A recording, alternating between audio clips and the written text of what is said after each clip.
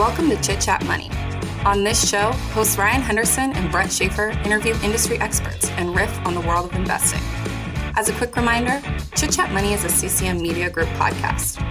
Ryan and Brett are also general partners at Arch Capital, and Arch Capital may have positions in the securities discussed in this podcast. Anything discussed on Chit Chat Money by Ryan or Brett or any other podcast guests is not formal advice or recommendation. Now please enjoy this episode. Okay, welcome in everybody. This is the Chit Chat Money Investing Power Hour. We do it every Thursday. We can talk about anything. Anything is fair game. The only rule is that we're not allowed to come.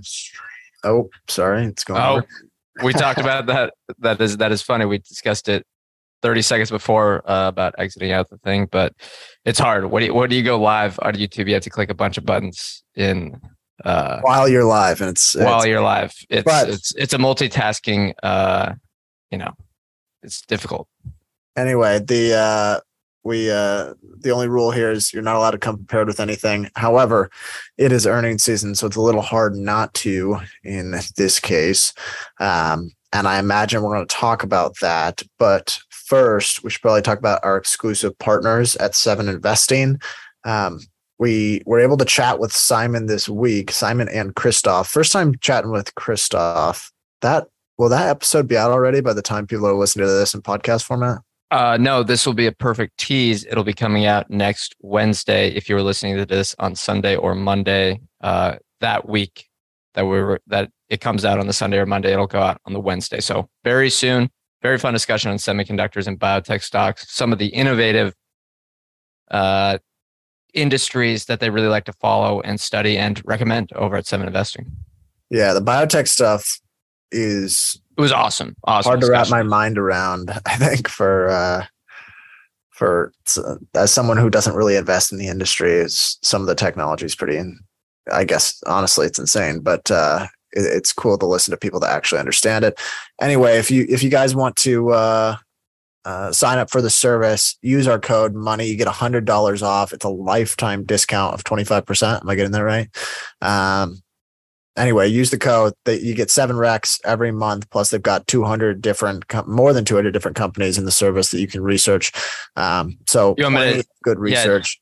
Do you want me to tease what kind of companies they had last month and kind of what people might be expecting for the next month? We got, a large cap tech stock. We got a software company. We got a healthcare company. We got 2 healthcare companies, biotech company, fintech, tons of different areas. So one of the best parts is that you can just explore whatever you're interested in. They're likely to have reports on that. It can really help you learn about that industry. And one of those, I wouldn't even characterize it as healthcare, really. It's almost more software, but I can't go any further on it. I actually really like this last batch of companies. Anyway, let's move on. I think some people are probably going to tune in today because they want to hear us talk about Spotify's earnings, who reported this week. Do we want to start with that? Sure, that's fine. Yeah, we had someone ask, and thank you for asking Twitter to discuss. Interesting report. I don't know, Ryan, do you want to kind of give maybe the overview first, and maybe I can bring up the report and give any context for numbers if we forget. Well, to be honest, I wasn't a fan of the report. There were some positives, but in general, I'm starting to become a little frustrated. And honestly, it synced up right in line with, okay, I watched that. I know this shouldn't matter, but it does. I watched that show on Netflix called The Playlist. And obviously this was a long time. It was basically, the show is based around when they were starting the business, primarily. And it's very much a growth mindset. And you're really focused on just not really things that drive value in the public securities world. It was more, how do we get to scale? How do we get to IPO? How do we disrupt music? That kind of thing. Doesn't really matter about generating cash. And that was kind of the focus of the show. And then when I read the earnings and I see kind of this constant deferral of profitability where the focus was basically, and to their credit, they had a really good quarter user wise. I think they were 6 million MAUs above what they guided for. I think they're at 459 million. Do you want me to give context here? Yeah. Starts. So yeah, 456 million MAUs, 20% growth, 23 million in the quarter compared to Q2. So 23 million net additions in the quarter, which was a record high. And then premium subscribers growing a little slower, but it's still at 13%. So those are the paying subscribers. However, and this is what Ryan is talking about, gross margin still only 24.7%. Basically the same thing, same as where it was in the 2017-2018 period. And then operating margin is still slightly negative. So yeah, continue, Ryan.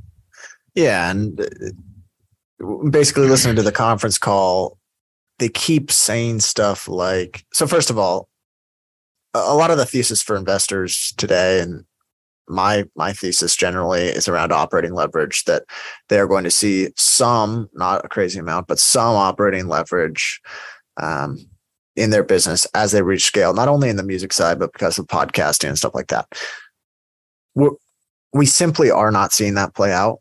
And I know now it's a bit of a mix shift because podcasts are hurting and premium is growing a little bit in terms of gross margins, but it's 24.7% gross margins versus I think 24 point something percent when they IPO'd.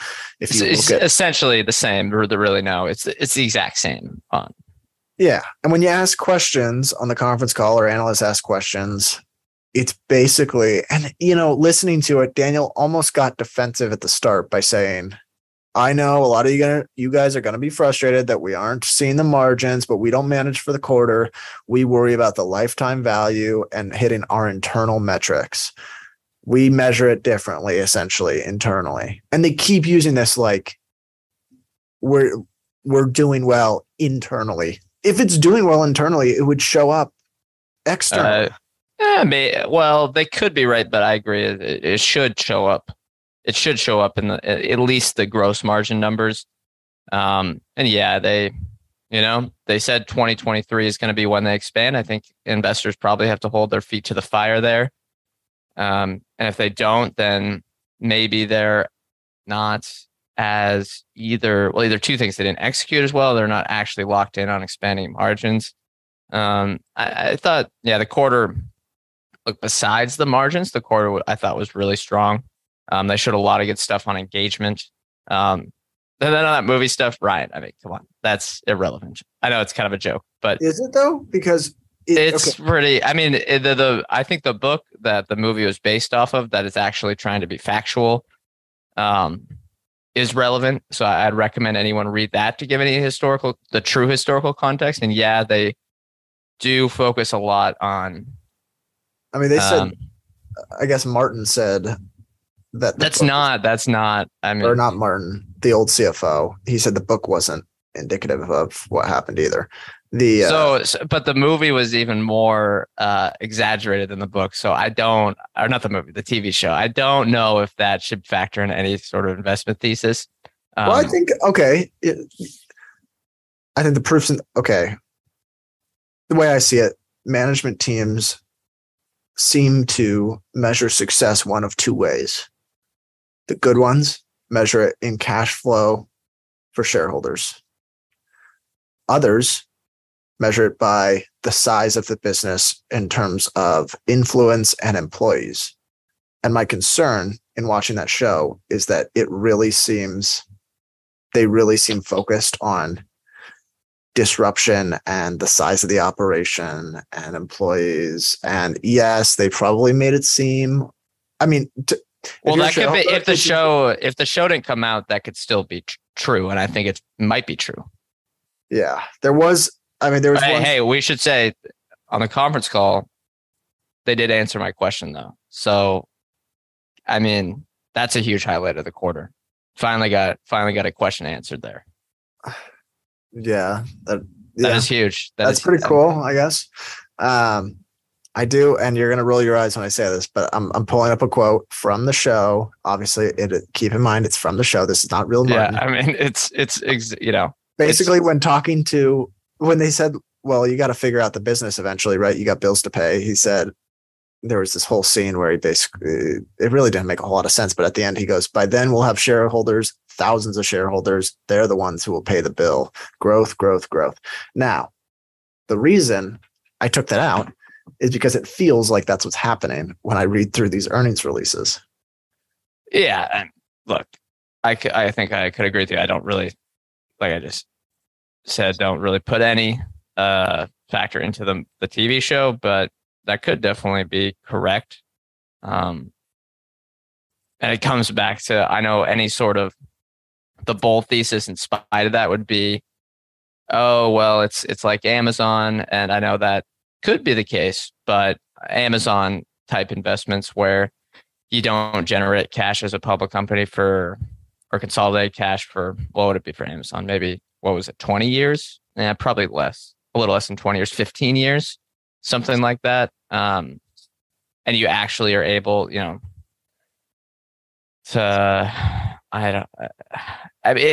the thing. I think a good rule of thumb is no one is Amazon.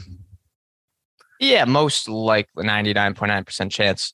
The thing is, though, is that it's hard to look at them because Spotify, I'm saying it's hard to look at Spotify, and it's why the stock is down so much, and why if they execute and you kind of run any sort of numbers on margin expansion, the stock's going to probably do extremely well, is that if they are not just making excuses and the operating leverage is there and they say will show up in the consolidated numbers and does show up in the consolidated numbers in 2023 on at least the gross margin level, and they're investing and getting tons of strong returns on that investment. I mean, this is a chance to be a ginormous company. However, it's really hard to see that today. And it seems like each quarter they come up with another excuse of why consolidated numbers don't look great. And yeah, but internal numbers. Yeah. And I guess the one thing that could, the foreign exchange stuff is out of their control. And that's been a big headwind because they have a lot of employees in the US, but a lot of revenue internationally. I get that. That's not something they can control. But once that subsides, or if it subsides, which we're not going to see the dollar go up by 20% every year for the foreseeable future, then they don't have that excuse anymore. So I think 2023 is a big year. We kind of hit 10 minutes on that. Ryan, do you have anything else? And then we probably should go on to other topics. And if you got anything to close out on Spotify. No, I'm just kind of okay. They keep saying 2022 is an investment year. We said that. And the other part they say is we're sticking by our goals. We're sticking by our goals that we set at the investor day. I'm like, well, yeah, you set those 3 months ago. I should hope so. Like, well, that's not really a big, why are you? I wouldn't be mad at that. Because they keep pushing the field goal posts. They keep moving them. Sort of. They moved the field goal post from the 2021 event, early 2021 event. But from the investor day this year, they haven't moved the field goal post. This is what they said would happen. But they also said there was going to be a much faster rollout on the advertising side, which would have helped with margins. Yeah. Oh yeah, for sure. So I don't know. I could very much see a world in 2023 where we're at Q4 and they announce gross margins at 25%. And they say, well, there's some one-time stuff, but internally we're seeing the margin inflection. Yeah, it's very hard to judge. It's a tough cookie for sure because everything else looks fantastic. Maybe not fantastic is the wrong word. Everything else looks great. The execution on users, attracting subscribers in all markets around the globe, even with major competition, and gaining the podcast market share, which they said again, did really, really well just from consumption and users, engagement in podcasts. However, eventually you got to make money off those users. And if you have 500 million, probably you'll have 500 million by mid to early 2023. I think you got to come up with a business model that can work there or really show aggressive top line growth in these new business models. Yeah. All right. New topic. We can talk about Spotify all day. We should not make the whole show about that. I want to talk about Meta. Meta, was that the craziest, maybe not craziest, most shocking press release you've ever read? I want to pull it up because it was a gut. It was just every line after line was just, oh my gosh, wow. Like they're just, it was amazing. I have no words for it. No, someone had a really good tweet. As a non-Meta shareholder, this is incredibly entertaining to watch him do essentially what he said. He's addicted to the metaverse, quite literally. And it's entirely his operation, and people are just on their hands and knees begging him to slow spending. And he's like rambling on about the metaverse. It's pretty, yeah, like I'd be frustrated if I were a shareholder though. Yeah. It's like similar to Spotify or even Alphabet a bit, but Alphabet's slightly different. It's just kind of a little bit of the expenses stuff there, but it's similar to Spotify, except just totally on steroids, just so much more. Let me just go through some of the report for anyone that doesn't know or anyone that didn't see it. So here's the big things. One, you saw revenue decline in the third quarter year over year, down 4%. And costs and expenses were up 19%, which led to operating margin to be down from 36% to 20%, which is worse than people thought. If we look at their headcount, headcount was up 28% year over year. And if you look at their guidance for 2023, so here's what they gave for their long-term guidance. In 2022, they're expecting $85 to $87 billion in expenses, which is right around their prior outlook. But in 2023, they're expecting total expenses to be in the range of $96 billion to $101 billion, with capital expenditures to be $34 billion to $39 billion, which I think would be the highest out of all the big tech companies as they are increasing their investments in AI. And they're expecting Reality Labs expenses to grow significantly in 2023. So all those just in combined, you just read those, like the CFO outlook was just line after line after line, just, oh, wow. Just, this is, just an amazing report. I think maybe my favorite part here, and there might be some timing stuff, but just looking at total costs and expenses for the last 9 months, you're looking at $62 billion versus $50 billion during the same 9 months last year. So $12 billion in incremental total expenses. You added $12 billion in expenses to generate quite literally a rounding error in Reality Labs revenue. Yeah, what was it? 1.4 billion and grew to 1.43. Yeah, I think the new Oculus released last year. But if the new Oculus released last year and we're going to compare it to, say, a video game console, the second year should be better. It should be bigger the second year. Well, if there's any staying power, but having read some of the reporting from like the Wall Street Journal, all the users are just churning after like a month. So there's no around. So we shouldn't expect it to be like Xbox or PlayStation, but that's the goal, right? That's their immersive ecosystem. Yeah, that's their nearest path to short-term earnings. Sorry, I said nearest path to short. Just their closest path to earnings for Reality Labs. That can maybe, the theory is probably they generate some money from Oculus with the gaming stuff, and maybe that was the idea, and then you can invest that into that crazier stuff that they're going after on the decade-long time horizon. I'm not. I guess it's not surprising to see the stock down. It seems like a very rational reaction from everyone. But the disappointing thing is that they also do not, since they're investing so much here, and they bought back so much stock in 2021, that they don't have the room to buy back a bunch of stock here anymore, which I think I would be very disappointed in as a shareholder. I don't have the number in front of me, but I think it was $20 billion bought back in Q4 2021. And then maybe if they knew that they were going to invest this heavily, I would be a little disappointed. I mean, similar to Spotify, really. Disappointment in the buyback where they did it a little bit at higher levels and haven't at lower prices. The not having the capacity to do that for Meta seems disappointing. But here's the two questions I have that I think can make it more than just us talking about in circles about Meta's earnings. One, the big tech employee count. You choose which one we want to do first. One, big tech employee count, and two, founder voting stock positives and negatives. What one do you want to do first? Let's start with the head count, because I thought everyone was laying people off this quarter. They're lying to us. They're just constantly lying.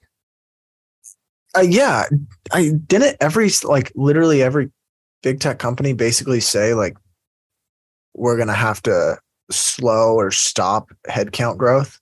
I think, yeah, maybe not Apple, but they either all officially said it or leaked it, right? To the Wall Street Journal or something like that. Yeah, I thought so. I thought there was like an all hands meeting at Meta that basically said like we're in a tough period. We're going to slow growth, like slow headcount growth and expense growth. And there was like a whole bunch of leaks that came out from that. Was that just a ruse? Like, was that a fake leak from Mark? I think this one, you got to, sometimes it takes a little bit to flow through. I think really the next few quarters is when you got to hold their feet. And if it doesn't help or if it doesn't reverse, then you got to, I think, just face reality and say these companies are not trying to optimize for cash flow. And you got to bake that into your models. I've been trying to think, okay, at what point does a horrible compression in their stock price affect the company, like actually affect the people? For Mark, it doesn't matter because he's got enough. Oh, okay. Money. You're looking at, he has enough money. It won't ever matter. So he doesn't really, this is kind of his pet project. He can never get voted out, super voting shares, all that stuff. He can do what he wants. He doesn't need the money. And then when you think about it from like an engineering standpoint, if you're getting paid $250,000, let's say a year, and maybe you get some stock options as cherries on top, the recession doesn't really matter for you. Yeah.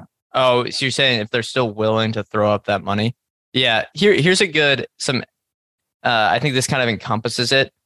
Good fact that MBI, Mostly Borrowed Ideas, the in-house account that does we've had him on the show before, does good write-ups on a lot of these companies.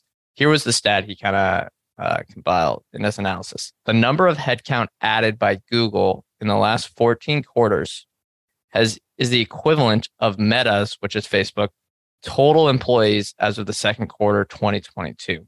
So yeah, it's hard. Okay, I kind of think of it in two ways. For someone like Alphabet, where it's more run by, you have the founders, I think, still own a bunch of stock, but the founders are not there anymore. And it's kind of run by maybe the MBAs now a little bit. You got the CFO there, but they seem to not be focusing on operational efficiency. It honestly might be better if the stock goes down a lot in the short run, just so Wall Street kind of kicks their. But that's what I'm trying to say. Gets them focused on actual. So this kind of connects to the founder share stuff, where Meta, you're in a tougher spot because nothing can affect Zuckerberg's ideas. What I'm trying to say is, when does the Wall Street pressure start to affect how they run the business?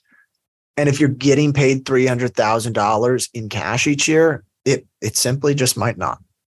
There might not be a point where you start to compromise on or change how you run the business because you know you're getting enough cash compensation that doesn't matter. That might be and true. There's not going to be the pressure from there's not going to be the pressure from employees unless they're getting unless half their compensation stock, because they don't care. They're getting paid well. Yeah. They're insulated from any pressure. And their jobs probably are not as Well, I shouldn't say. Just in general, if they have a lot more people just hiring, and there's not that much else to do, there might not. It might be as difficult as job as say joining a startup with 100 employees. I think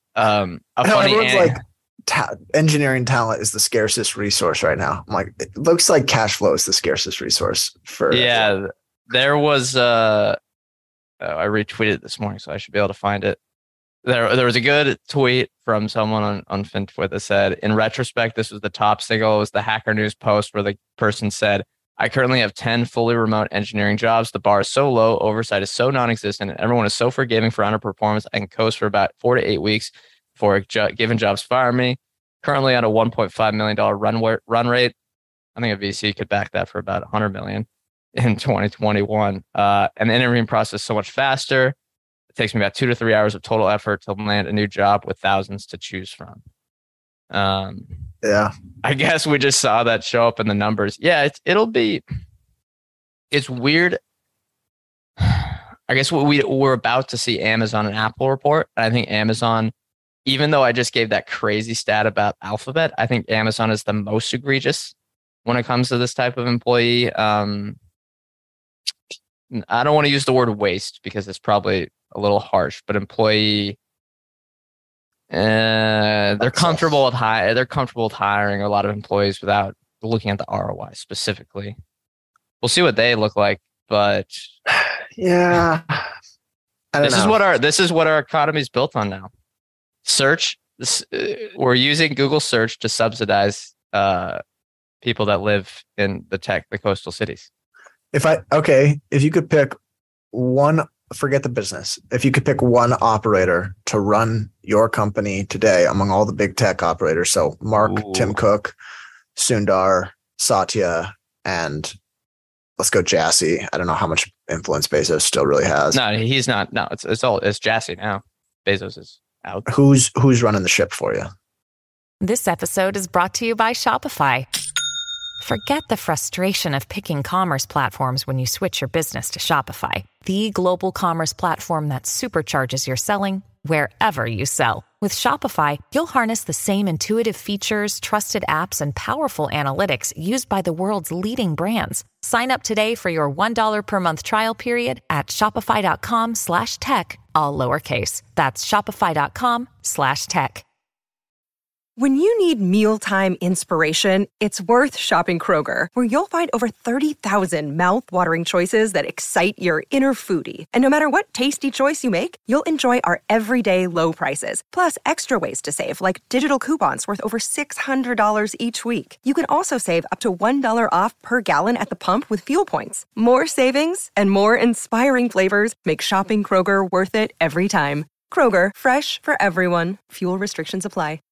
Ooh, that is a great question. Well, Zuck, no. We're out on Zuck. Yeah, gone. Call the bottom, timestamp this, but we're out on Zuck. I think I would choose Nadella.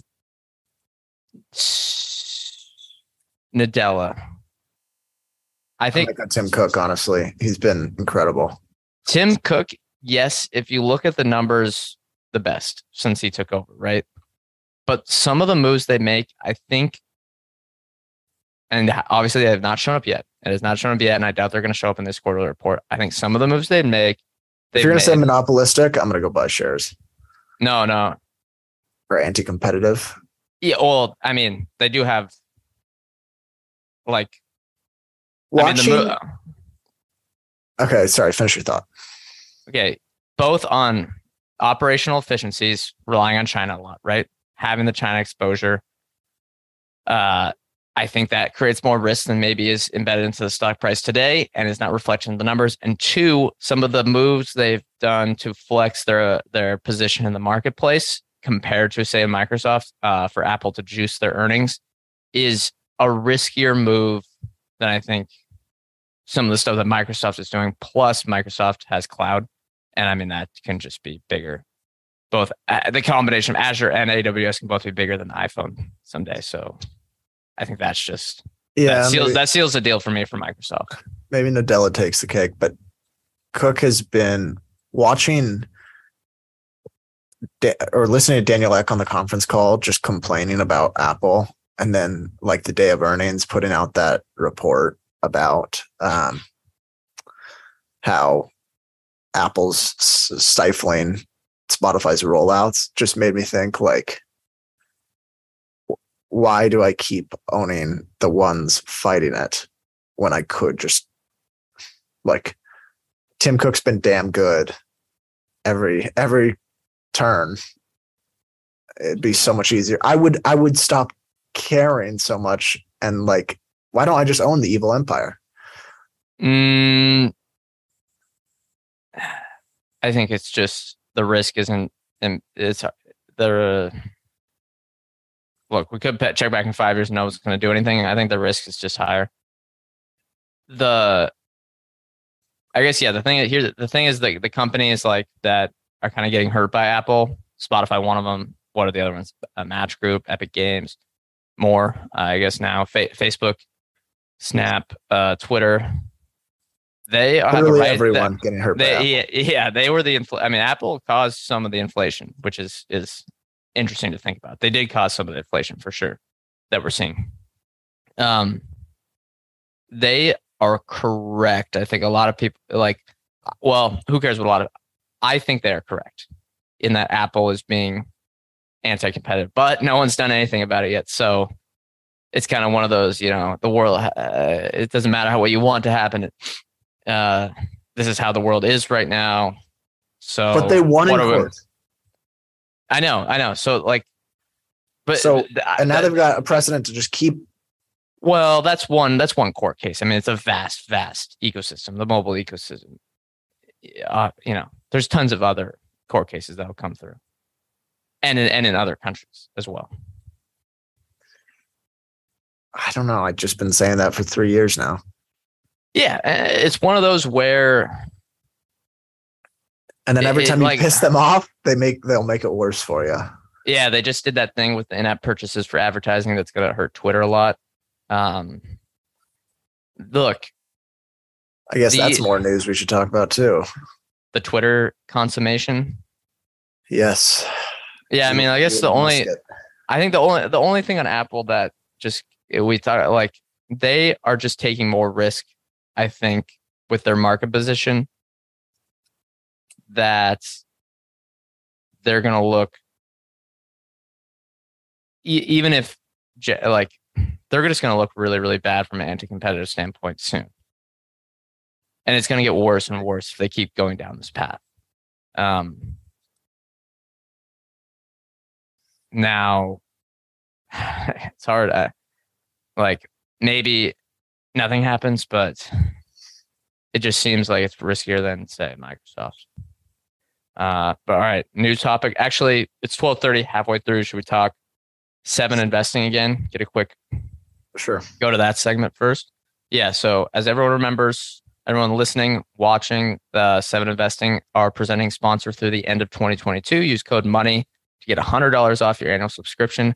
I was checking out their recent article by one of their advisors, Luke Hallard, which you can find this for free, called The ABCs of ADRs, Exploring the Mechanics of Buying American Depository Receipts. Really great article that goes through the basics of these things. If you're interested in investing in international companies, I think this is a great overview. If you're kind of scared of, buying an ADR, what it means, what the risk can be. I think maybe as a good discussion topic here, we could talk about the downsides of ADRs, because we've invested in a few before, checked some out, or had to invest in the home market country stock because the ADRs in the United States were so thinly traded. I kind of think the major downside is just the illiquidity of a lot of them, which can lead to the price being totally mismatched and the bid-ask spread being a lot tougher. Yeah, the only downside that I've actually felt noticed was the illiquidity, but there's kind of the concern of black swan events that's never really happened yet. What do you mean? Delistings. I've never. Oh, delistings. Yeah. I haven't really seen that happen to anything I owned. Yeah, I guess the other one is some of the SEC requirements are less stringent. So we've had the example of the Chinese ADRs where they've committed a lot of fraud and there's not really anything that they can do. So I guess I would look at what sort of level they're at. So like the example Luke uses in the article is the Dutch Shell company or Shell, excuse me, on the London Stock Exchange, where with its listing in the United States, it's at the full level 3, I think it is. And it has the same exact requirements as a domestic US company, but some of the lower level ones, which I'm assuming the Chinese ADRs are, only have to publish an annual report that do not have to follow generally accepted accounting principles and the SEC requirements. So I think checking those is important. Kind of an interesting topic. And what's weird is ADRs haven't really changed over the last 100 years. And there's constantly been this like this whole thing about Chinese listed ADRs are all going to get delisted for like the last 3 years. I feel like people have been talking about that. It just hasn't come to fruition. Well, I guess we should have hoped they got delisted given where the stock prices are. But yeah, it's interesting that I wonder if there needs to be an update to this model that kind of make it more 21st century. No, don't say blockchain, but it is kind of wild. Get a better system. It is kind of wild to think that we clearly, like the US clearly has some problems or tensions with China right now, yet the US is allowing Americans to funnel capital into that country. Because like in the end, a lot of it is ending up in Chinese government's pocket, the US dollars. Yeah. A conspiracy theory might say that they're investing in ByteDance and then ByteDance buys TikTok or buys whatever the company is and turns it into TikTok for the international rollout. And yet the biggest media company, well, what's growing into the biggest media entity in the United States is owned by our geopolitical rival that's turning into the second Cold War. I mean, that's, we thought we were laughing at Meta for about 10 minutes, but that banning TikTok bull case. Here's the 2 bull cases on Meta. Sorry, I know this is kind of going back to an old topic. The 2 bull cases on Meta, and we laugh at this one, but laugh at us for the Spotify one as well for the margin expansion because we've been saying it for years and it hasn't happened. But the two bull cases I love are, well, they're about to ban TikTok. I mean, did we see that this week where someone was like, "I'm hearing TikTok's going to get banned"? It happens all the time. Like, and then the second one is that though forever. For 2 years. They've saying it for 2 years. 2 years. Never going to happen. Come on, Ryan. You're saying a lot of nevers today. Only a Sith deals in absolutes. We know this. Second it's very unlikely that it's going to happen, especially anytime given until unlikely. If it's going to happen, it's going to happen at the beginning of a presidential term because no one's going to ban TikTok right before a vote. You're going to lose everyone. I don't know. You're sounding very certain today. The second bull case that I think I find very funny is this is the decade of WhatsApp, which could have been the tweet every year since like 2016. That one has grown. Come on. Let's look at the numbers here. Let's look at the numbers. If you talk about Spotify growing, WhatsApp's growing as a percentage at a greater scale at just as good of a percentage, and neither one's really generating cash. I got a doubtful. Other revenue for Facebook over the last 9 months, which is not advertising, so a lot of that's WhatsApp, $624 million. In 2021, that was $567 million. So less than $100 million in growth, or the first 9 months of this year. I mean, yeah, I'm not saying the monetization. I'm saying the sheer growth of the app user-wise. Yeah, but come on. I can see a world where e-commerce takes off on the WhatsApp. I know, but we said that in payments and stuff, but we've been saying that since 2017. That's another one of these where they're not. What's interesting is they could, if they hired so many employees, and I wonder what percentage are going to WhatsApp because it feels like the opportunity is ripe if they put enough employees behind there. But it seems like we got to make Horizon worlds and the legless avatars. Maybe. Might just not be very easy to monetize. The pay, maybe it's harder than I think, but we've seen I think they could dominate Venmo, or not Venmo, but whatever the equivalent is in the markets they're popular. I mean, but they have the functionality, right? They just haven't worked to get it approved in all the different markets, and they haven't invested heavily enough to advertise. I was talking with someone that is in India and saying they just totally dropped the ball on the rollout of WhatsApp Pay in India, and that the app is so popular, it should do much better, but for the payments part, but they just did not execute. And it's the lack of focus maybe on that segment when this is apparently supposed to be the WhatsApp decade, that it seems to be the burn money and Reality Labs decade instead.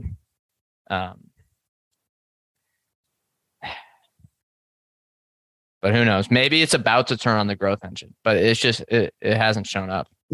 No, I'm tired. Okay. Yeah. I am tired of any thesis that's what it could be. I'm tired of hearing those. Yeah. Well, so much money has been lost on, well, if they get it right. If it isn't right, then wait until they get it right to own it. Yeah. You know what I mean? Like, someone kind of said that to me a while back, where like, there's plenty of options right now of businesses that are already generating tons of cash, trading at big discounts. Why buy the ones that where the cash flow is theoretical? Oh, if you have a big enough discount. Yeah. I mean, the discounts aren't all black, all the same discount. Yeah, I know, it's basically upside potential. Like that would be the answer is, well, there's more upside, but I'm starting to just not buy it. Maybe that's a buy signal for ourselves. I think, I love using my personal contraindicator as if I get uncomfortable, that means maybe,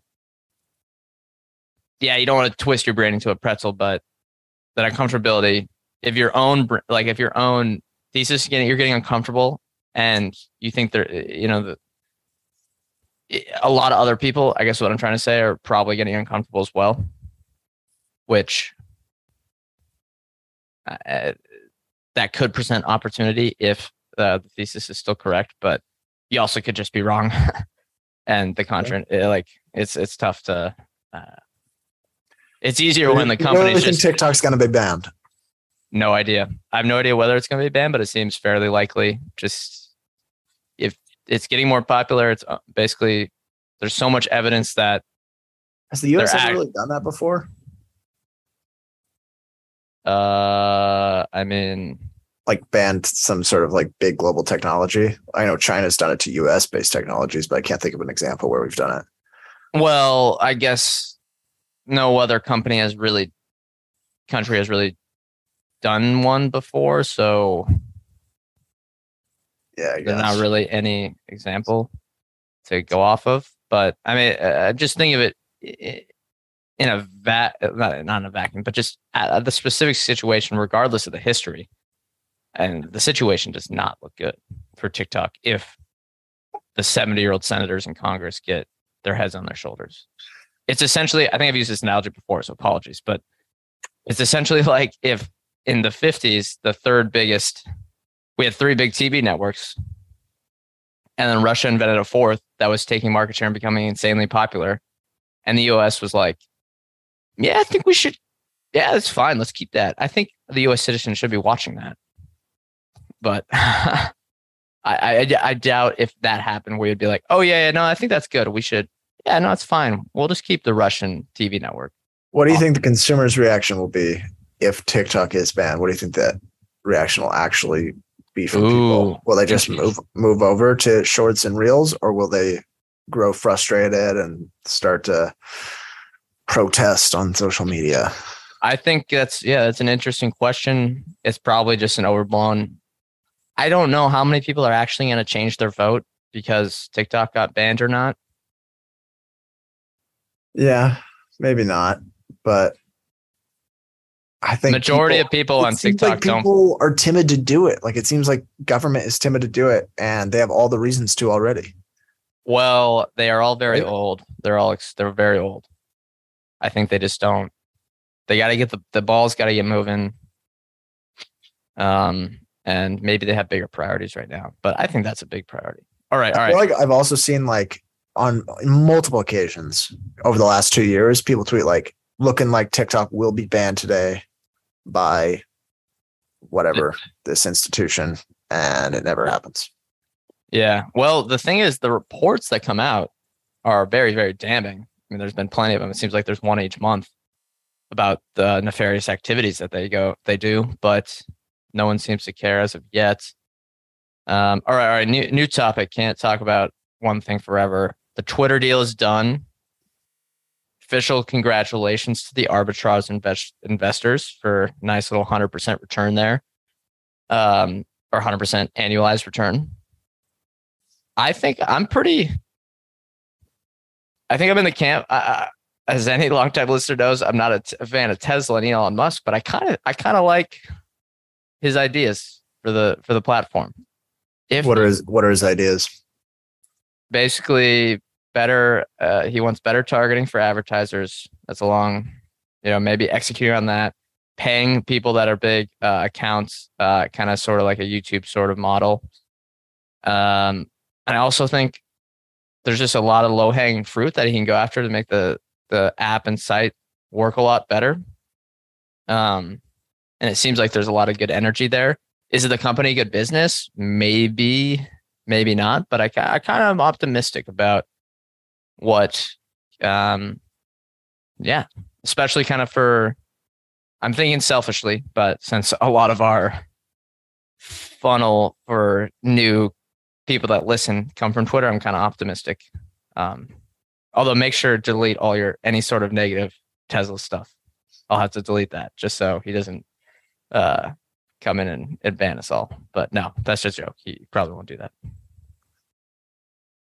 I don't know. I feel like Twitter might just be pretty similar in a couple of years. Maybe. At least, although, it's so buggy that I think known to roll out he rolls stuff out prematurely. Look, it's just very buggy. So if they just fix that, maybe it's impossible to fix, but their video functionality is absolutely horrendous. That's a gripe I've always had with them. Good example. The video stuff is terrible for uploading anything. Look, they had a CEO that didn't care. He wanted it to become a protocol, and he was a part-time CEO of one of the most important apps in the world. It is crazy that he said all that afterward. Yeah. Square's unownable, in my opinion, after that. Unless he's gone. Unless he gets out of there. Yeah. It'd be very interesting if it's interesting that like Block Square is almost down to where it was. Well, I guess it was down to like $40 during the COVID crisis. And it was one of the best investments both of us have ever made. Not in a short careers. And frankly, it's all multiple expansion predominantly. But yeah. No. Cash App grew 100% year over year. We were right. I mean, more than half. We got a lot of it was multiple expansion. A little 3x extra there was multiple expansion. You also. But I mean, that's not. Look, everyone was right buying anything during COVID. I mean, this was. Mostly. Look. That's whatever. But it's at the same. It's getting close to the same price today. And it just feels like meh.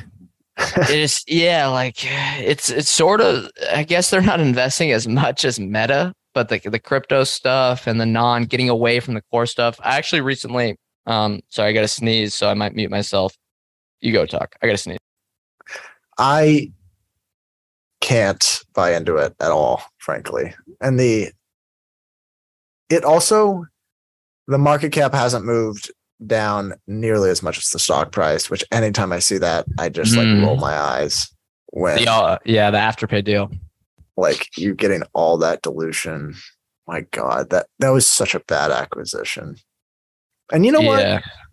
I'll pat myself on the back for this one. I said that's going to go down as one of the worst acquisitions of all time. Yeah, And I think has that been integrated into the Cash App yet? sort of. I was gonna say that anecdotally, I quit the Cash App because all the boosts and stuff are just based on like. I think it's sort of integrated, so it's like all this fashion stuff now that I don't care about, and now that they don't give me 5% back on my groceries, there was no reason to be there. Oh, they don't. So, and they're just yeah, there's a little explore page. Yeah, it's explore. Like they're just trying to. I think they've lost a little bit track of what made the Cash App great. It made me think though that Venmo, while Venmo has been not innovating at all. Not innovating, yes, on ways to monetize compared to how the Cash App did from maybe the 2015 to 2020 period. Their competitive advantage through the network effect is so strong that it gives them so much breathing room. And I was like, maybe competitive advantages are really, really important. The network effects, once a network effect business, once it's at like massive scale, is so hard to destroy. Network effect, yeah, especially like even you think about Twitter, like there's lots of services that could function just like FinTwit that are just, I mean, it's going to be such an uphill battle trying to get people to convert from their existing habits. Yeah. Twitter has a great network effect. Yeah, I don't think there's anything there. It's a horrible business. It has been. That doesn't mean it's investable. Yeah, it has been a horrible business. Which would you be surprised to see Musk spin this thing out with the most optimistic projections? With some, they get put up some solid growth numbers. Would you be surprised to see them spin it out a few years from now, maybe 5 years from now, at $100 billion, $150 billion enterprise value if the bull market if we get out of this crazy bear market? I would not be surprised. His ability to win at all costs is unmatched. I would not be surprised that if he did that. I'm starting to think you're going to come full circle and go. No. I say unmatched means doing illegal things. So to be clear, I still think he's a criminal, but I think 3 years from now, I could see you being his biggest supporter. From originally, I mean, no one dislikes him to begin with, but then maybe that's changed, but typically you don't have your suspicions right off the bat. You like him, maybe you find stuff out that you disagree with, don't like him, but I've never seen anyone go like to dislike back to full support. So I could see the full circle route for you. Never say never, but I doubt that. A future ex shareholder. Yeah. The X company. What was that tweet? Oh, it's an accelerant to X, the super app. Yeah. Speaking of network effects, good tweet chart here. Good chart from Alex Morris, Signs of Hitting. Check out our show on Roku that we did with him. LinkedIn constant currency revenues looks like one of the best businesses I've ever seen. Fiscal year 2012, $522 million. Fiscal year 2022, which I think just ended for Microsoft, so the third quarter of the calendar year, $13.8 billion. Is this the third biggest social network after Facebook and Instagram now from a revenue standpoint? This is like that sort of network effect. I know everyone hates LinkedIn, but so many people are on it. I mean, it just seems like that's a really, really good business. And again, Nadella, I guess maybe they acquired it before he got there, but that's just the sneaky parts of Microsoft's business is, I don't know, they just seem to all execute well time and time again. Yeah, I think Microsoft's good at everything. Yeah. Don't they own Bing though? Well, they're good at everything except search. I wonder, that's just... You like LinkedIn, that whole pitch you just gave seems like it could work as a pitch for Doximity. Doximity, you've been looking at that recently? Yeah, it kind of feels very much like the LinkedIn for doctors. You just said, though, the network effects are hard to break. But it's probably doctors could be such a niche that I mean that they're I'd say they're the benefit on that. They have more than 80% of doctors in the US are on it. So so they weren't on LinkedIn to begin with. Yeah, LinkedIn's too general. Well, what are their margins? Because they're still at what 12 times sales here. I think it's like 35% free cash flow margins. Maybe.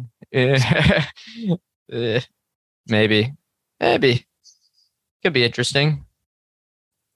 It's an interesting one. The management team seems to know what they're doing. They're doctors, I'm assuming. I don't know. I honestly have no idea if they were doctors in a past life, but they've been running Doximity for a while. But it does I don't know. I think their quote was like, we want it to be a Bloomberg for doctors, kind of, which they have really kind of expanded beyond just the posting different studies and stuff like that to now they've got like the scheduling component for doctors. They've got communication. You can they've got the telehealth dialer thing where, I mean, it's sort of a basic telehealth function, but it seems like they've added some particular rollouts that are very doctor specific. Maybe I haven't kept up with all the other telehealth providers, but maybe it's basically sort of a commodity at this point. But I think we having it integrated. Yeah, I mean, I think we kind of did come to that. I think we all did come to that conclusion that telehealth is a bit of commodity. Setting up the Zoom videos within a HIPAA compliant app, not too crazy. Yeah, I mean, that could be an interesting stock to watch. Any other earnings reports that you're keeping an eye on right now? Oh, something I didn't mention. Okay, go ahead. Do you ever read Alluvial Capital's letters? No, never heard of it. It's the Dave Waters guy. Never heard of him. He follows Harbor Diversified, but anyway, he's like really into small caps. He wrote up a really good piece on the new banking thing.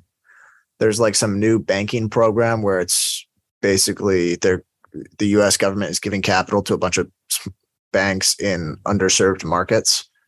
So they're trying to get investment or lending to potentially underbanked communities, and they're giving them to them at like 2% cost of capital.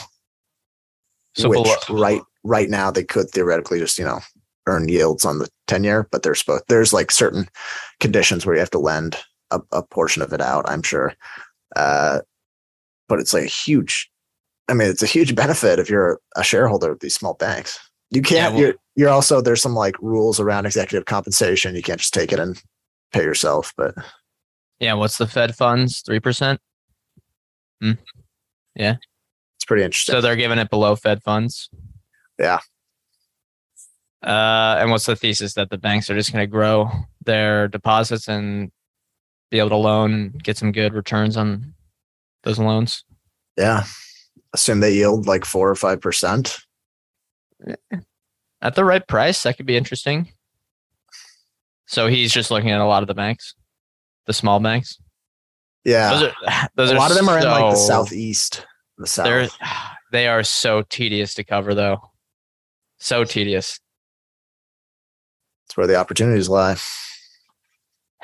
Maybe. His like reading through his letters, these companies are obscure as hell. Like just tiny European companies but his returns so far have beaten the market. I don't know if I can play that game, but yeah, well, if he enjoys it, no.